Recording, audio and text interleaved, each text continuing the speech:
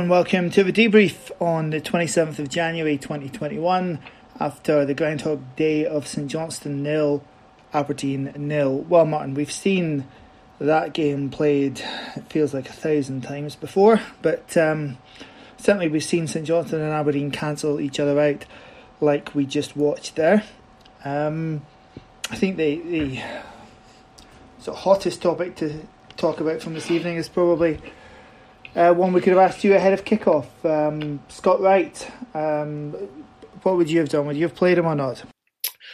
I wouldn't have played him, no. I think that there comes a point where he's agreed that he's going to be going to Rangers. I think that he should have I wouldn't have complained if he'd been on the bench, but starting a player who's agreed to go to one of your rivals in the league, and I know people will say, no, they're not really rivals, they're so far ahead of us and stuff like that. Not for me, you shouldn't have been starting. I can understand people saying you play your best players as well, but the problem is that he's our player for a very short time. He's going to be going there. His head is will clearly be turned. I mean, I thought he was tidy tonight, but I don't think he contributed anything very good or too good. Sorry. And I just think that I think we saw on Saturday, he shirked a couple of challenges. I think he did it again tonight as well. But in what way is that any different to the Scott Wright we all know and have seen for the last 6 years? No, genuinely. That's a good point, yeah. Genuinely, that is just Scott Wright, the player. All this talk about, his head's not going to be in it and he's going to not go into 50-50s. That's what he's like. He's not exactly a wholehearted ball winner in the centre of the park. He's a creative player. I mean, this season I think we'll agree that he's been more consistent, maybe a 7 out of 10 generally speaking. But you can't deny the fact that him being on the park has generally helped Ryan Hedges to tick. So, I think that there's definitely benefits to keeping him here, because last season when Wright wasn't in the team, and obviously it's going to be more than just this for Ryan Hedges, but Hedges was pretty peripheral last season, wasn't he? And we're seeing much more from Hedges because he's got that link with Scott Wright. And obviously I get the anger and the emotion over this, but to be honest, ever since Neil Cooper going to Aston Villa in 1986, completely ruined my summer holidays from school, I've never really got that worked up by the prospect of players moving. Players come and players go all the time. And, we have seen plenty of examples in Scottish football of players who have had pre-contracts agreed and going on and doing good things with the clubs that they stay at. Graham Shinney is a perfect example. Went on to lift the Scottish Cup with Inverness, of course, whilst he had a pre-contract agreed with us way back in January. But tonight, I suppose he did play. He got the backing from the manager to do that, and it was made clear really in the pre-match conference that he would do. But, what we saw tonight from him was more or less a microcosm of what we know of him. Just not quite good enough to really unlock a defence, not quite getting on the same wavelength as the rest of his team, just not quite being good enough, really. I said it all season. I thought he hadn't really been performing at a level high enough to get the sort of move that he might have been looking for. And I'm still genuinely pretty mystified by what's happening. And I can only assume it's going to be the forebringer of what's going to be a pretty brutal downsizing to at last come to terms with economic reality down Ibrox way. But anyway, basically I would have played him. But he did play, and he, as I say, he didn't let his manager down, because it's just really what we couldn't expect from Scott Wright. It was an evening that was neither here nor there from him. I suppose the other thing to note was we went back to the back three tonight, having played with a 4 on Saturday, and I thought the 4 worked better in some respects, particularly because it got Matty Kennedy much further up the park than we've seen so far this season with the 3-4-3. And we go back to a 3-4-3 tonight, and I really thought the positioning of Kennedy and Hayes, even though they were on different wings tonight, again, frequently getting the ball too deep to do any real damage. And I thought Kennedy actually was probably our best performer tonight. Yeah, he was. He was again. But just again, you're totally right. They're too deep. We allowed, what we say every time we talk about St Johnstone, and I'm so glad we did that quiz the other night, Richard, and we didn't preview this game because neither of us have the energy for it, and it would have been a wasted evening as well. But like you say, St Johnstone just cancelled it out. We found ourselves with our wingers too deep. When they did get forward, end product again wasn't really there.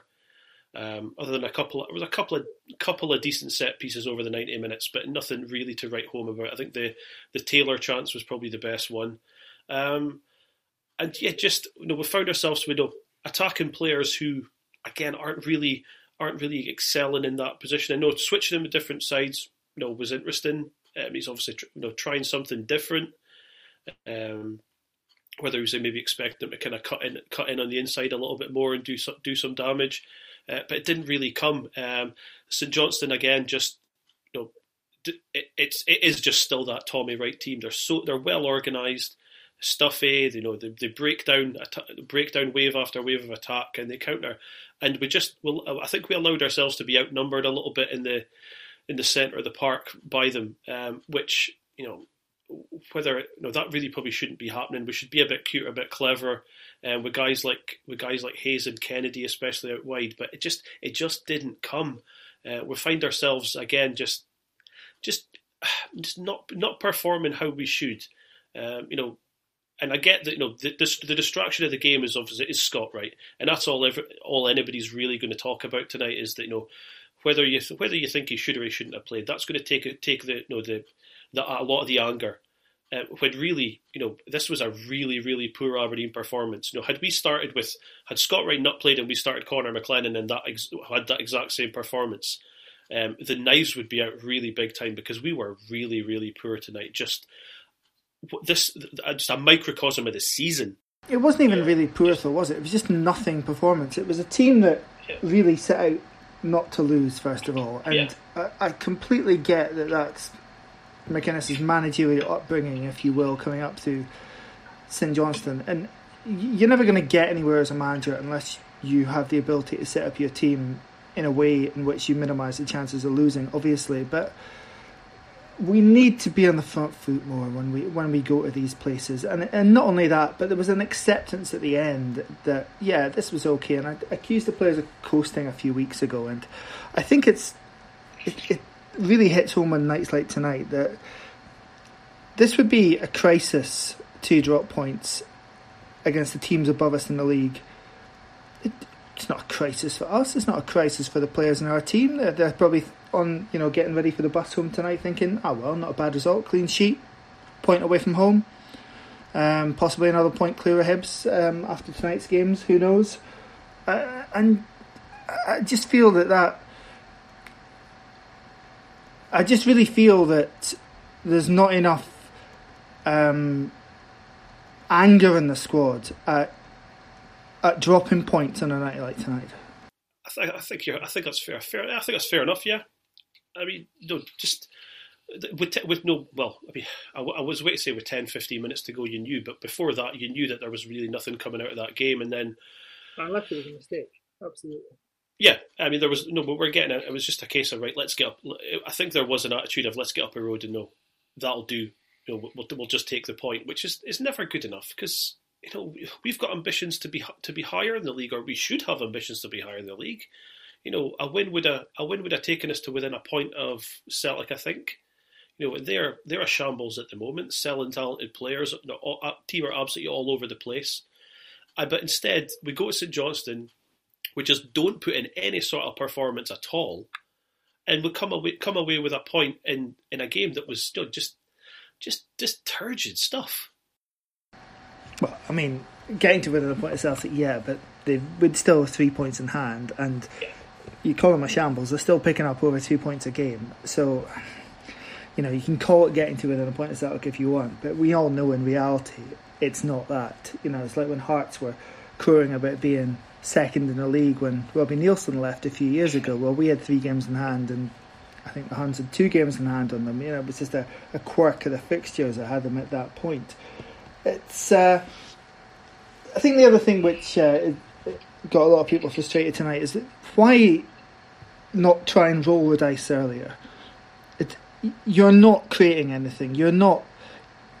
The game is even right enough, and you're very much in a position in which you can win all 3 points, but you must be able to see that you're not doing enough in an attacking sense.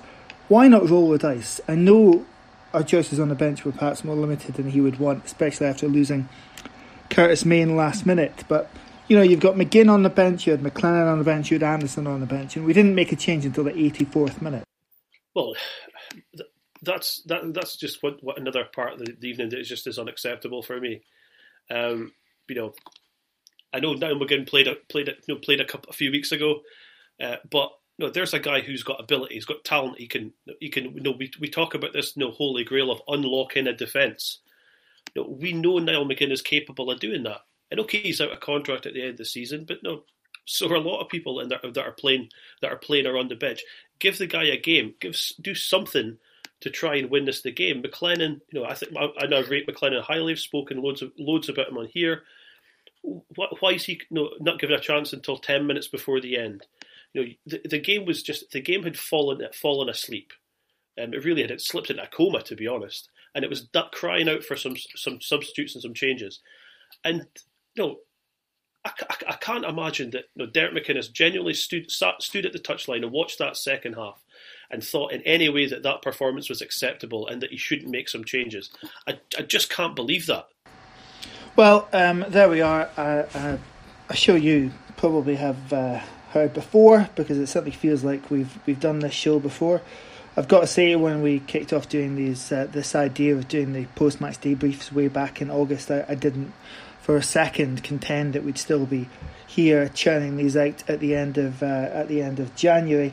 But on a night where Aberdeen didn't show nearly enough quality to deal with St Johnstone's press, that everything was harried, imprecise and mistake-strewn, and after a 0-0 draw in Perth, in which both sides could have played until next season and still not find the net, we'll leave you and speak to you again after, I'm sure, will be another thriller on the plastic pitch at Livingston on Saturday. So until then, come on you Reds.